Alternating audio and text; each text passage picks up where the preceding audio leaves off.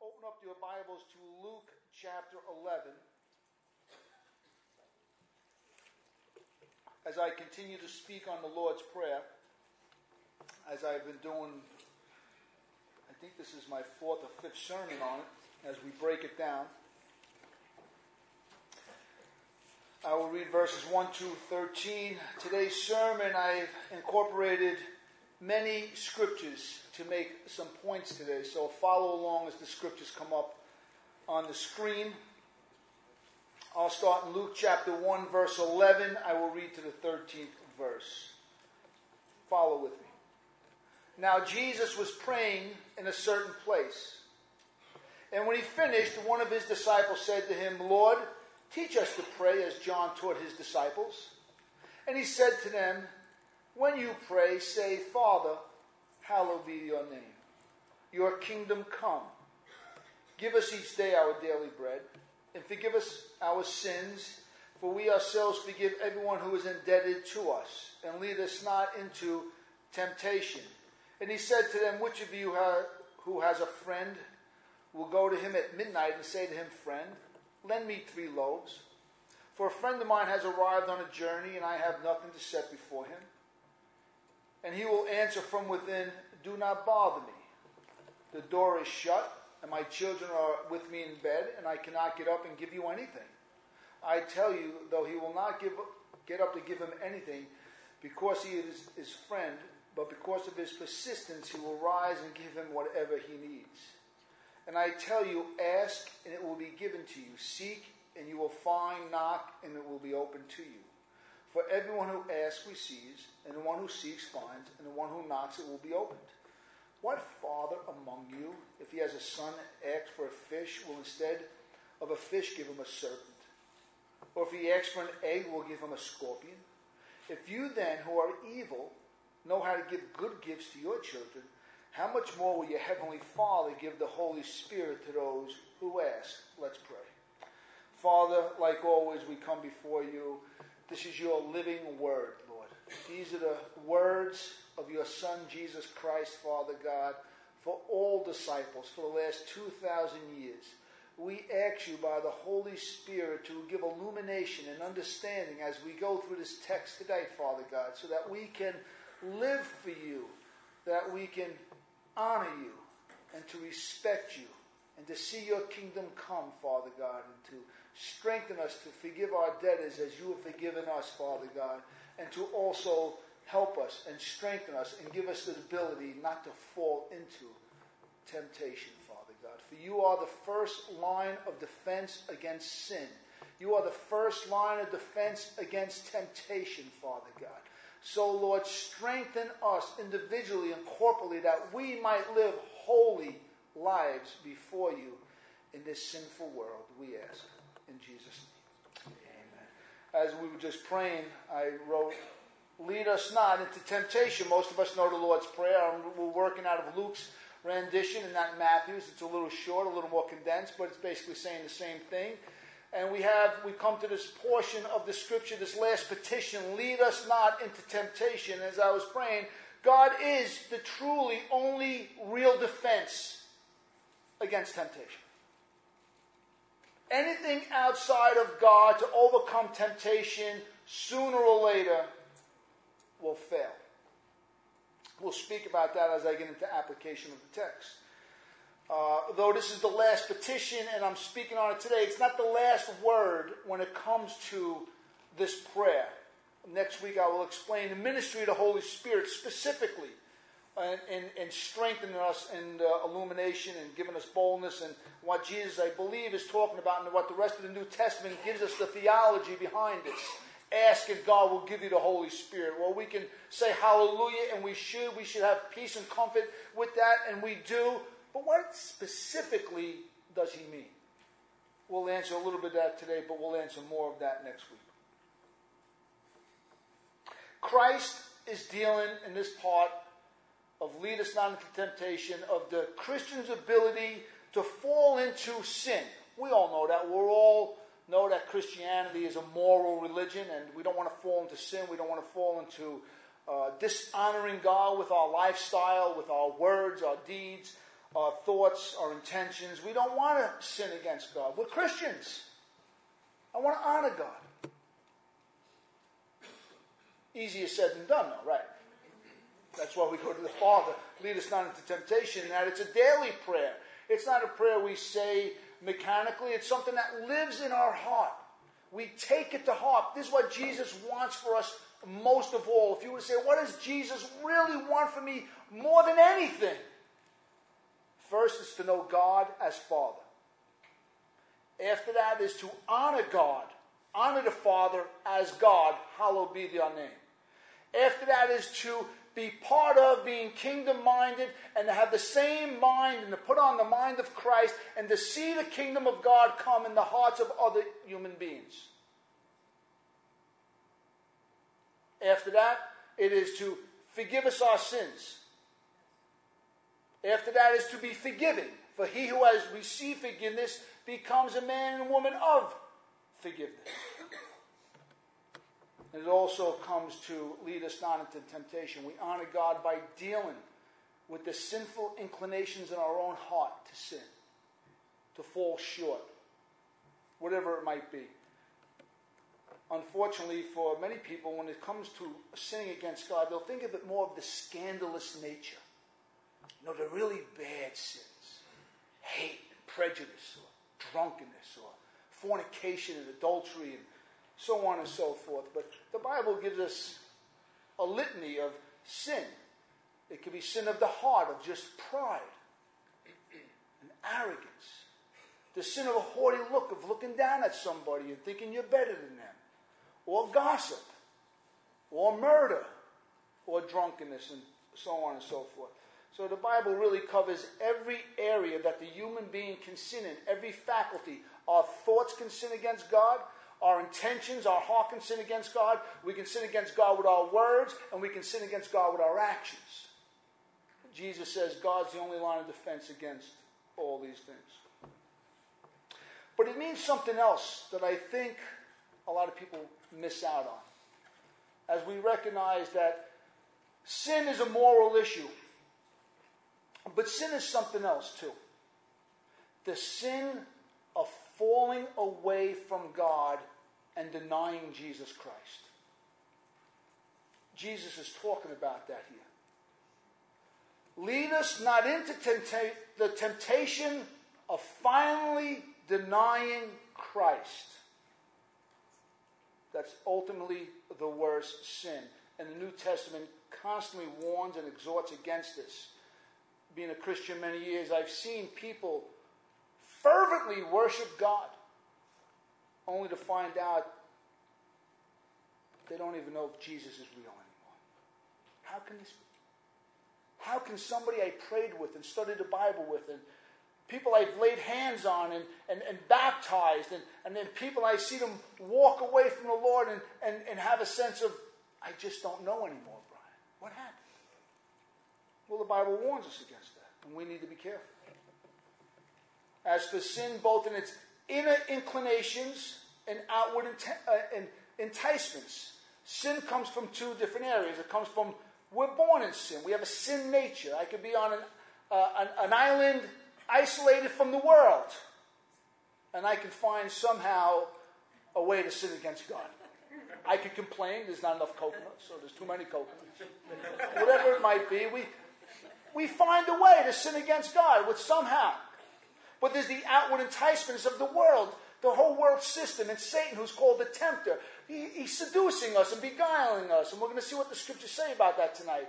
But Jesus is saying, be on your guard. Pray that God lead us not into temptation. I'll explain that later on as we go on. But the point is, we need to be a people, individually and corporately, that are constantly saturating ourselves with the prayer of God, make sure, by your grace, I don't fall into temptation.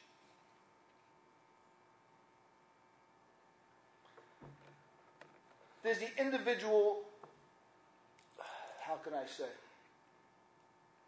nature of overcoming temptation. That's personal faith. If someone's faith is strong, then we have a greater defense believe in what the Bible says and believe in what God is doing in our life, and we can overcome sin. I want you to listen to 1 John 2:14.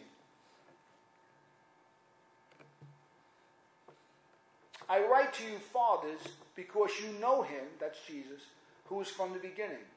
I write to you, young men, because you are strong, and the word of God abides in you, and you have overcome the evil one. We can see here that there is a strength to faith, that God wants us to grow in our strength. God wants us to grow in the Word of God so that we can overcome the evil one. We can overcome the beguiling, tempting nature of Satan, who comes to knock on our door. And let me just give you a fast interject here and note that when Satan comes knocking on our door, he wants us to fail miserably. He wants us to fail as husbands, as wives, as ministers, as friends, as daughters, as sons. He wants us to fail miserably in life. So eventually, enough of those failures will get us to go, you know something, I quit on God. It's not working. I just don't know if Jesus truly is God. I just don't know it. I can't believe in the virgin birth no more. I can't believe in the resurrection no more. I just don't believe in this eternal life anymore. I don't know if my sins can be forgiven, so on and so forth. Satan eventually wants to ruin us and take us out by denying Christ. But the word says here there has to be an individual nature of strengthening on the inside. And we go from being a child to being a young man, a young woman in God, to being men and women who are seasoned long enough that we can give spiritual life to other people. We'll go into the text. I'm going to show you that. Then there's the corporate dimension of overcoming sin, overcoming temptation, which consists of confession to one another. Listen to James chapter 5, verse 16.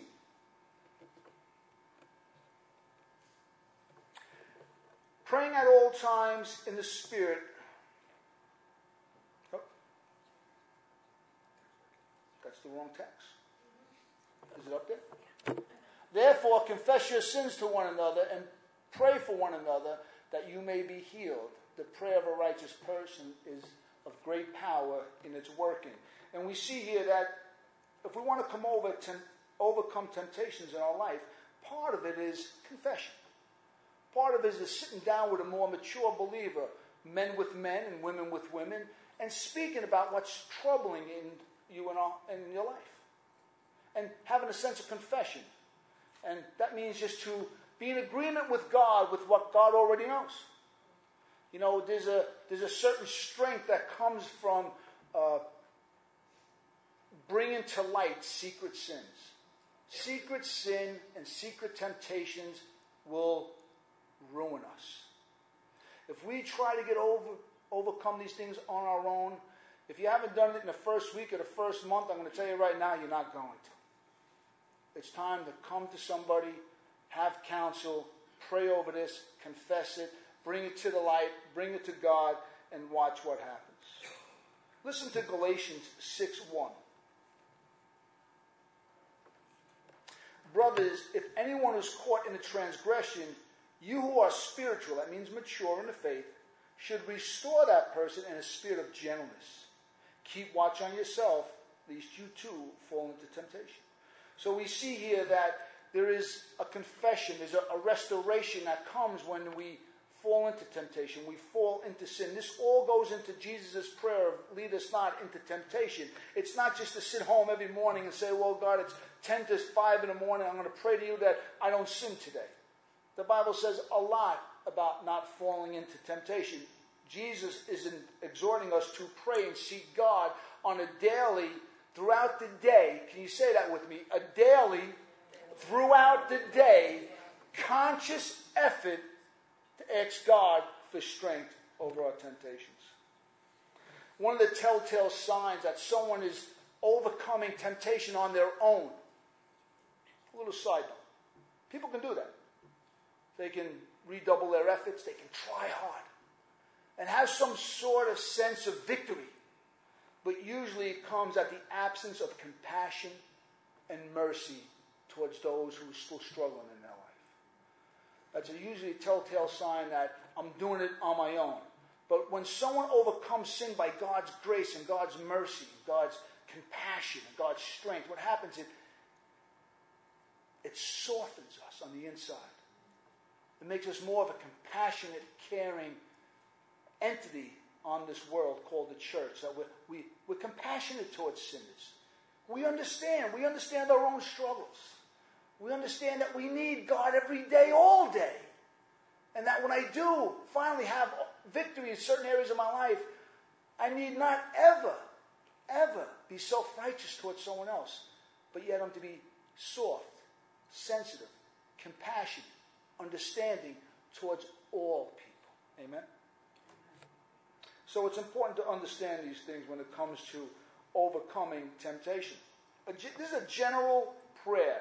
Jesus teaches us, it's a general prayer of just overcoming all temptation, but as we get into the New Testament, we're going to see that there's very many specific applications. Jesus says in Luke 17:1, and he said to his disciples, temptations to sin are sure to come, but woe to the one through whom they come. The Bible teaches us the multifaceted dimensions of sin. Sin and temptation come in so many nuances. It's so beguiling. It's so disruptive to our life. It's everywhere. Listen to 1 Corinthians 7:5. Paul says, do not deprive, this is between husbands and wives in sexual fulfillment. Listen, do not deprive one another, except perhaps by agreement for a limited time, that you may devote yourselves to prayer, but then come together again, so that Satan may not tempt you because of your lack of self-control. Though Paul is talking about sexual matters between the husband and wife here, there is a principle here that Satan tempts. And he tempts us against our self-control or our lack of self-control. Listen to 1 Thessalonians 3:5. For this reason, Paul says, when I can bear it no longer, I sent to learn about your faith, for fear that somehow the tempter had tempted you and our labor would be in vain. If you're not familiar with 1 Thessalonians, let me tell you what happened. Paul's fear is that the work he began was in vain because they eventually denied Christ because of the pressure put on these people from the surrounding community. And Paul knew that if he wasn't there to shepherd them and to be an apostle to them and be a pastor to them and constantly nurture them, encourage them, people who are young in the faith, what happens? Someone else can tickle their ear and sort of mislead them. And that's Paul's concern, that Satan would get into people's lives. So when Jesus says, pray that you don't fall into temptation, it's not just the moral sin we might struggle with in our life, but it's the ultimate sin of falling away and actually denying Christ. Because Paul says somewhere else, he goes, if you're faithless, if you're weak in faith, God remains faithful to you. He cannot deny himself. But if you deny him, he will deny you. So there could come a time when people will actually deny Christ. There's also the beguiling nature of sin. Listen to 2 Corinthians 12:3. Paul says, but I am afraid that as the serpent deceived Eve by his cunning, your thoughts would be led astray from a sincere and pure devotion to Christ. Paul here is talking about false teachers and false prophets who come in to disrupt the flock and start saying, well, it's not just by grace. You got to do this, and you have to do that, and you have to listen to me, and you have to give me this, and you have to do this. And all of a sudden, there's this simple devotion to just loving Jesus is all gone now. And now we're following all sorts of rules and all sorts of regulations to try to earn God's forgiveness and earn God's favor. When the Bible says we cannot. We're weak and frail, we're sinful, and the only thing we can do is truly hope and put all our rest in Jesus Christ. A simple devotion to Jesus. That's what pleases God. And eventually that will change our life. Just by believing, a simple belief and a simple childlike faith in Jesus Christ will strengthen us so strong from the inside out. Understand something. In the first 6 months, it might look like nothing's happening. I don't know, I'm going to this church and I really feel my sins are forgiven and that I'm learning about the Bible, but things aren't changing in my life. And then a year later, something starts to happen. Then a year and a half, and then after a couple of years, you sense that something dramatic is changing in your life. You feel and sense you're radically different because of this simple devotion to Jesus with no rules, no regulations, just childlike faith, hearing the truth expounded in its context, week in and week out, week in and week out, week in and week out, slowly but surely starts to radically change us from the inside out. Amen. That's what happened to me. Yeah. It's the way it happens. When someone gets saved and give their life to Christ, it's like, relax now. Relax. God knows your life is a mess. I know your life is a mess. Watch what God does with a mess. Give him some time. Watch what happens by just loving and learning about Jesus and trusting him. Watch what he can do with a mess. Only God can unscramble a scrambled egg. And that's what we are when we come. We're one scrambled egg of mess. And he puts us back together again. And then there is something the Bible says is the world system. Listen to this temptation. Listen to Mark 4:19.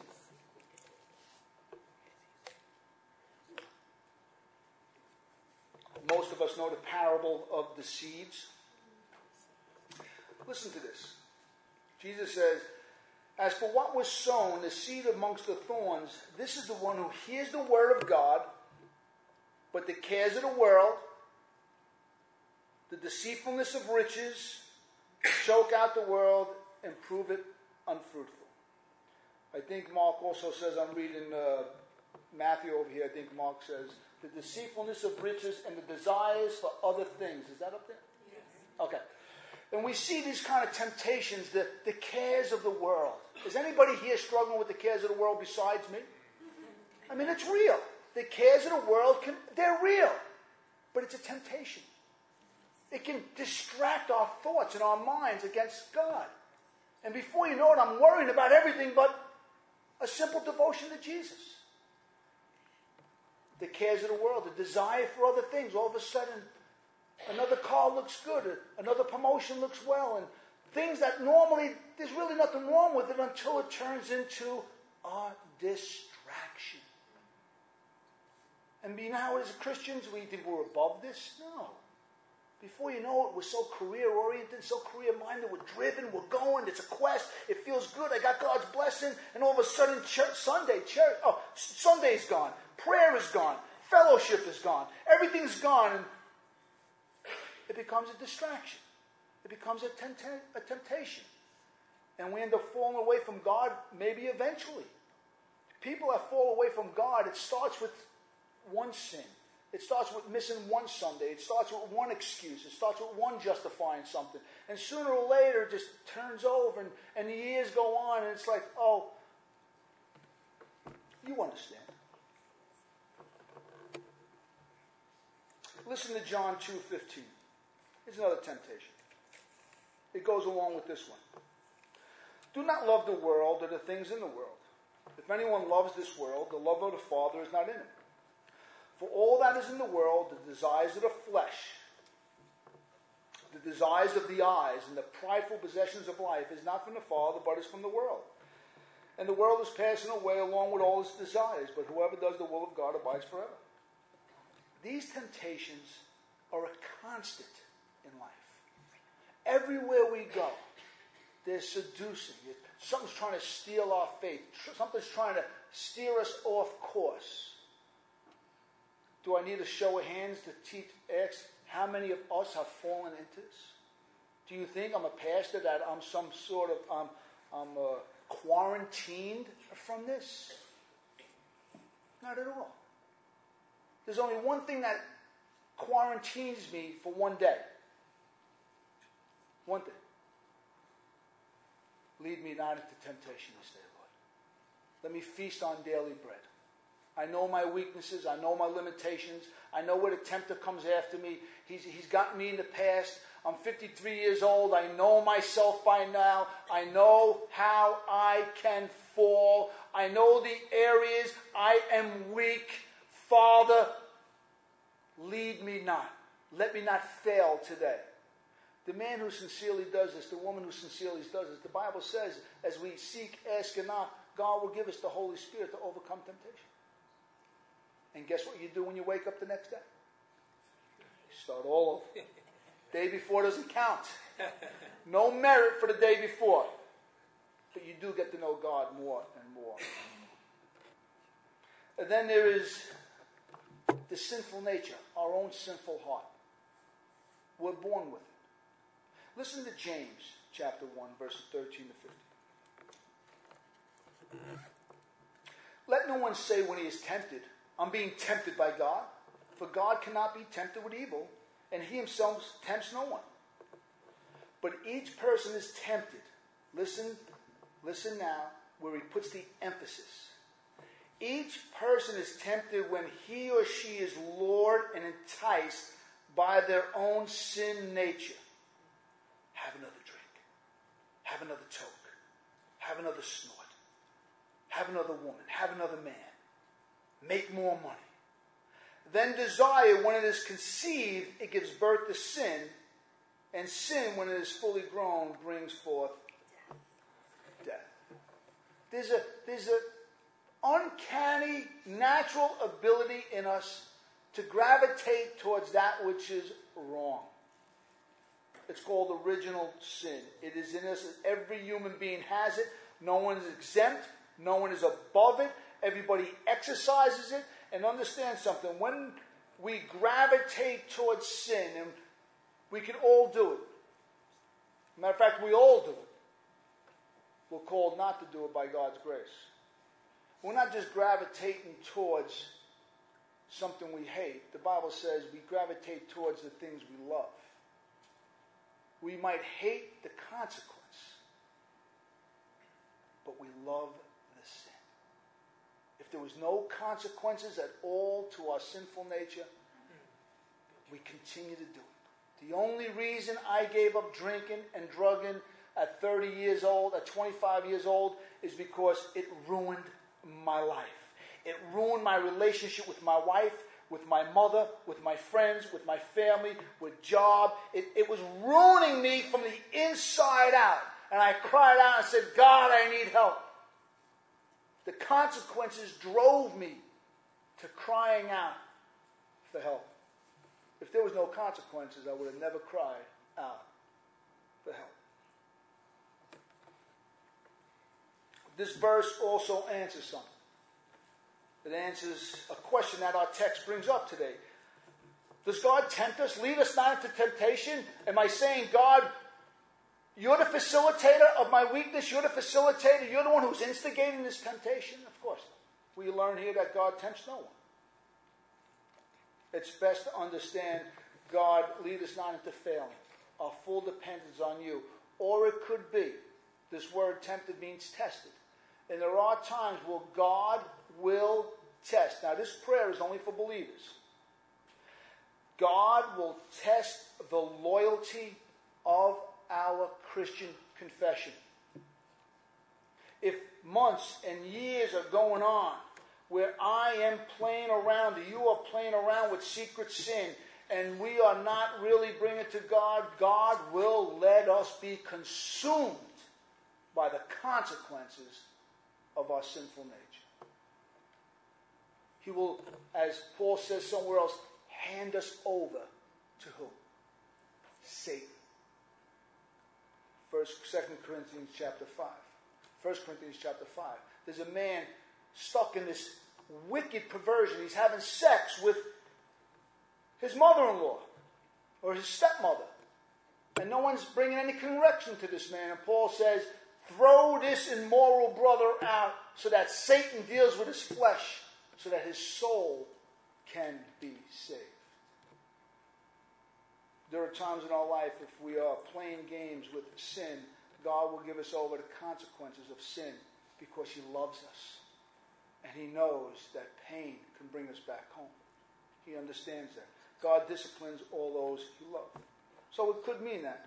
But what Jesus is saying here specifically is God is the first line against all temptation. God is the first line against all sin. This is a preemptive attack on the weaknesses of our own flesh.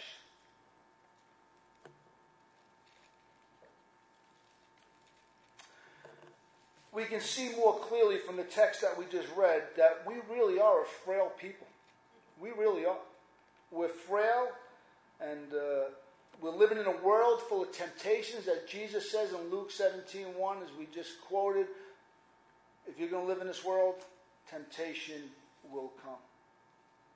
But he also teaches us that we need to be a prayerful people. And not just that, we need to be in fellowship with other like-minded believers. No man is an island. No man is a rock. No Christian could possibly overcome Satan.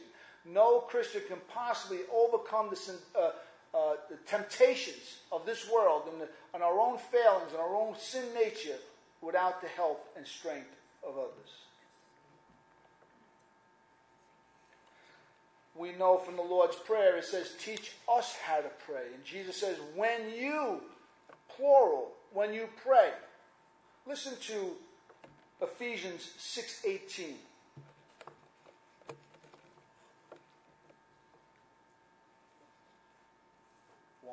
There we go.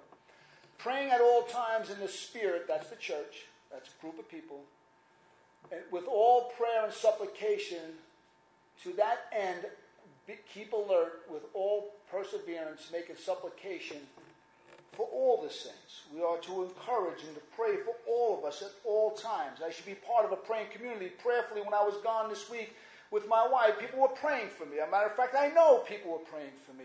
I'm in a healthy church. I'm in a healthy community. I know people love me. People care for me and my wife. And I can rest assured that people were praying for us as we were away. And I thank you for that. My job as a pastor and a shepherd is to make sure I pray for everybody in the congregation.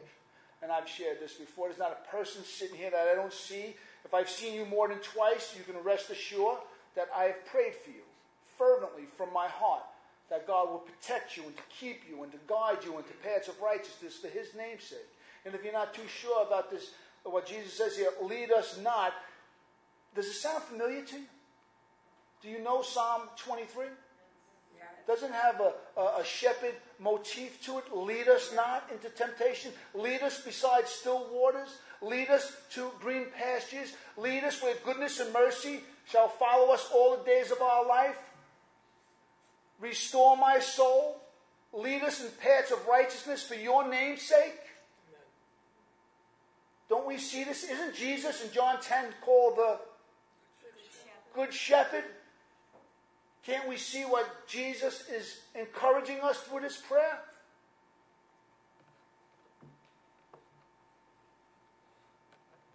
For the only real prolonged power, please understand this, over sin is God himself. That is it. He's our first line of defense. He's our shield. Corporately, as we pray for one another, encourage each other, and we know each other. Over the months, you get to know people, and over the years, you get to know people, and people know where you could be weak. I have brothers that know where I am, and I know where they are, and so on and so forth, and we encourage one another, and we strengthen one another, because we want to honor God. I want to honor God. I don't want to dishonor God. I need you. We need one another. But there's something here that might be missing. You might have missed out on.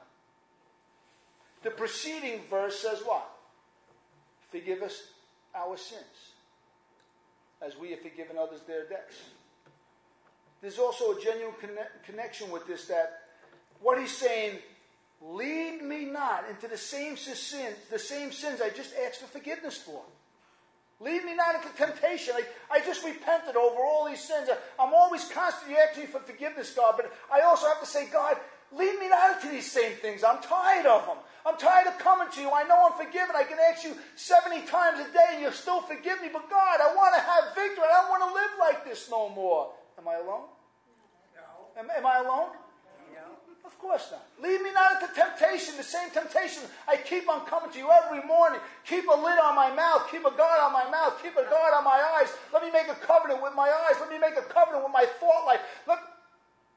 Let me not touch any strange thing.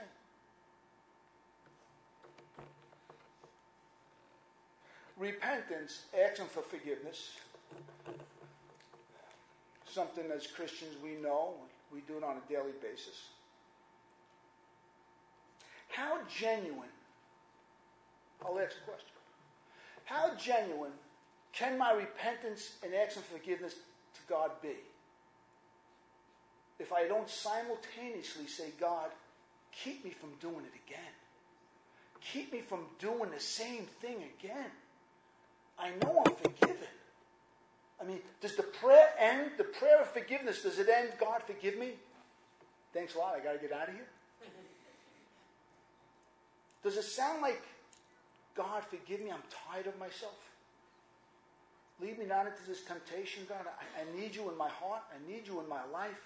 I'm asking, I'm seeking, I'm knocking. Jesus says you're a good God. Jesus teaches me you're my Father. Jesus teaches me if I come for bread, you're not going to give me a scorpion. If I come to overcome my temptations, you're not going to give me failure, but you're going to give me the Holy Spirit. Jesus teaches us that. God's desire is to strengthen Christians. It is his desire. He is fully sufficient for the task. Listen to 1 Corinthians 10:13. No temptation has overtaken you that is not common to all men.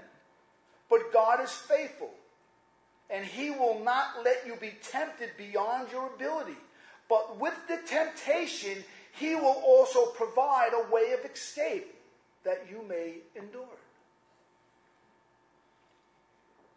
This is no simple prayer that Jesus says, lead us not into temptation. The Bible says much about temptation. And sometimes this escaping temptation, sometimes it could be a miraculous thing like the parting of the Red Sea. But usually it comes from different ways. Listen to Romans chapter 13, 14.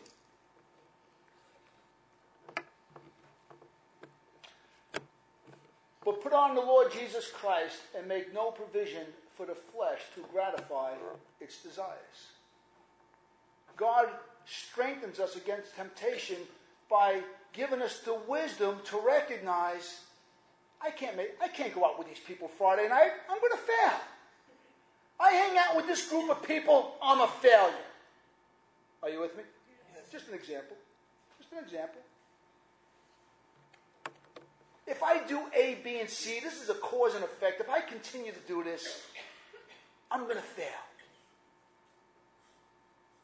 You can fill in the blanks of what you're failing. I know where I am. I know where, for me, I got to put on Christ all the time, because if I make provision for the flesh, I'm going to fail. I've done it. As a Christian, before I was a Christian, it doesn't taste good. It doesn't feel good. It hurts. But the Bible also says not just to make provision, but it says to flee from temptation. 2 Timothy 2:22. So flee youthful passions and pursue righteousness, faith, love, and peace, along with all those who call upon the Lord with a pure heart. There's a fleeing. There's an actually saying, no more. I sever myself from this. From now on, it's the people of God. I'm going to find strength in the Lord and those who worship him in a pure heart. I'd rather hang out with 2 or 3 or 4 sincere Christians than 10,000 sinners. I'd rather cry. Billy Joel had it wrong. I'd rather cry with the saints than laugh with the sinners. It's clever when you're 18 years old and you're all tanked up and you're singing that song. You're like, yeah, Billy knows something over here. But little does he know, it hurt. Maybe he does know now. It doesn't work. I'd rather be pure and worship with the saint. Constant, conscious prayer over our known failures in life brings us face to face with God.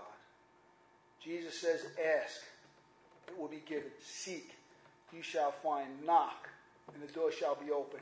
And what God going to do? When Jesus says he gives you the Holy Spirit, do you know what that means theologically? He gives you himself.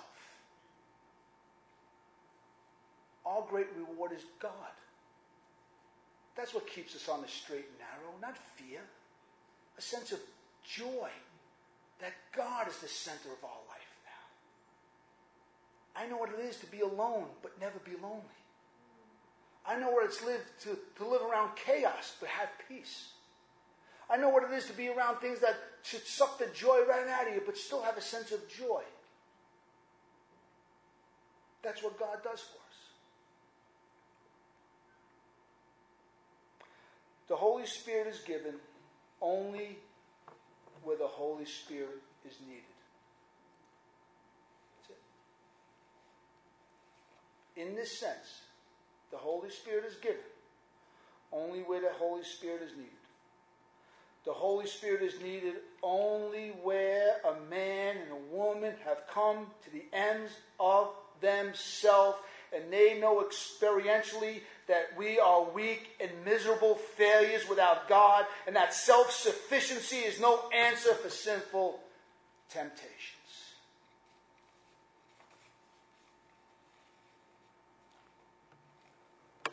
Then God, as Jesus has taught us, the good and gracious Father, despite the child's failures, grants strength to overcome. And a dependence on God is birth. Paul calls this something in Romans chapter 8. He called being led by the Spirit. I can tell you now through experience in the Word of God, being led by the Spirit comes through many tears, many failures.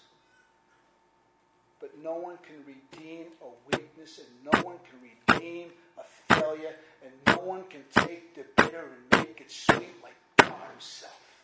Only God can take sinful, weak, bad people and make them self-controlled saints.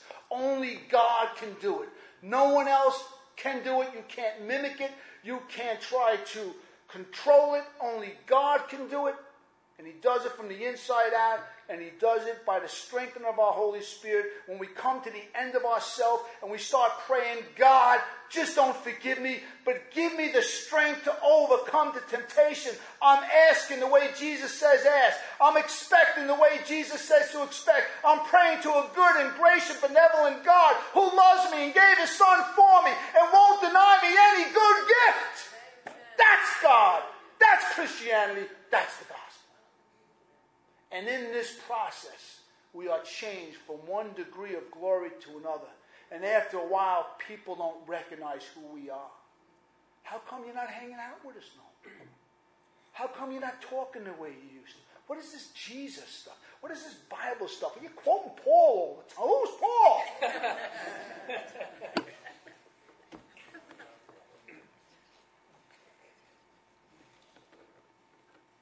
When Jesus says, lead us not into temptation, this is not some simple, I got nothing to do, let me add a verse of scripture.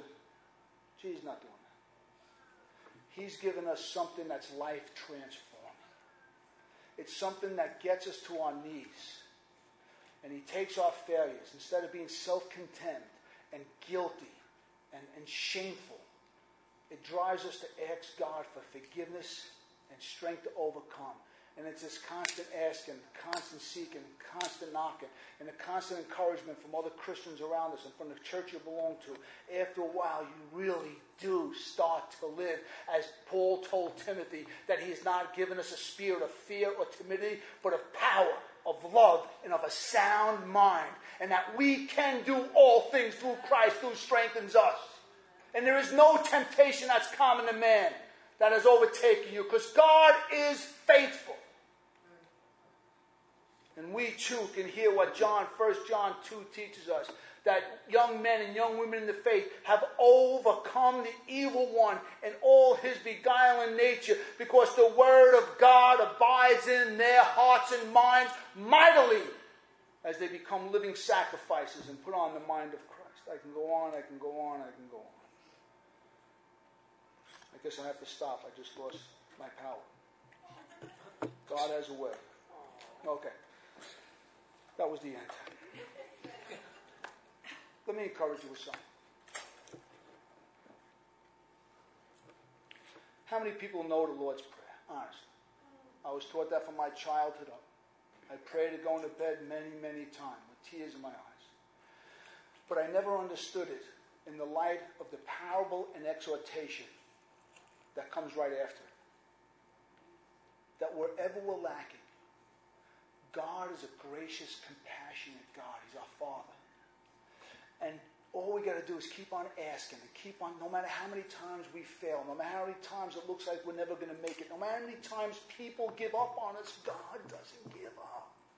And to go to Him, because He's going to give us a good gift, and eventually we start to sense the power of the Holy Spirit in our life, and we start to live a different life. Let's pray. Father, we thank you for all your goodness, all your kindness, Father God.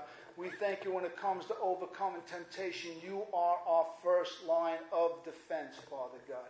You are our preemptive strike as we come to you, Father God. As life just shows us, living in this world on a daily basis shows us that we're no match for Satan.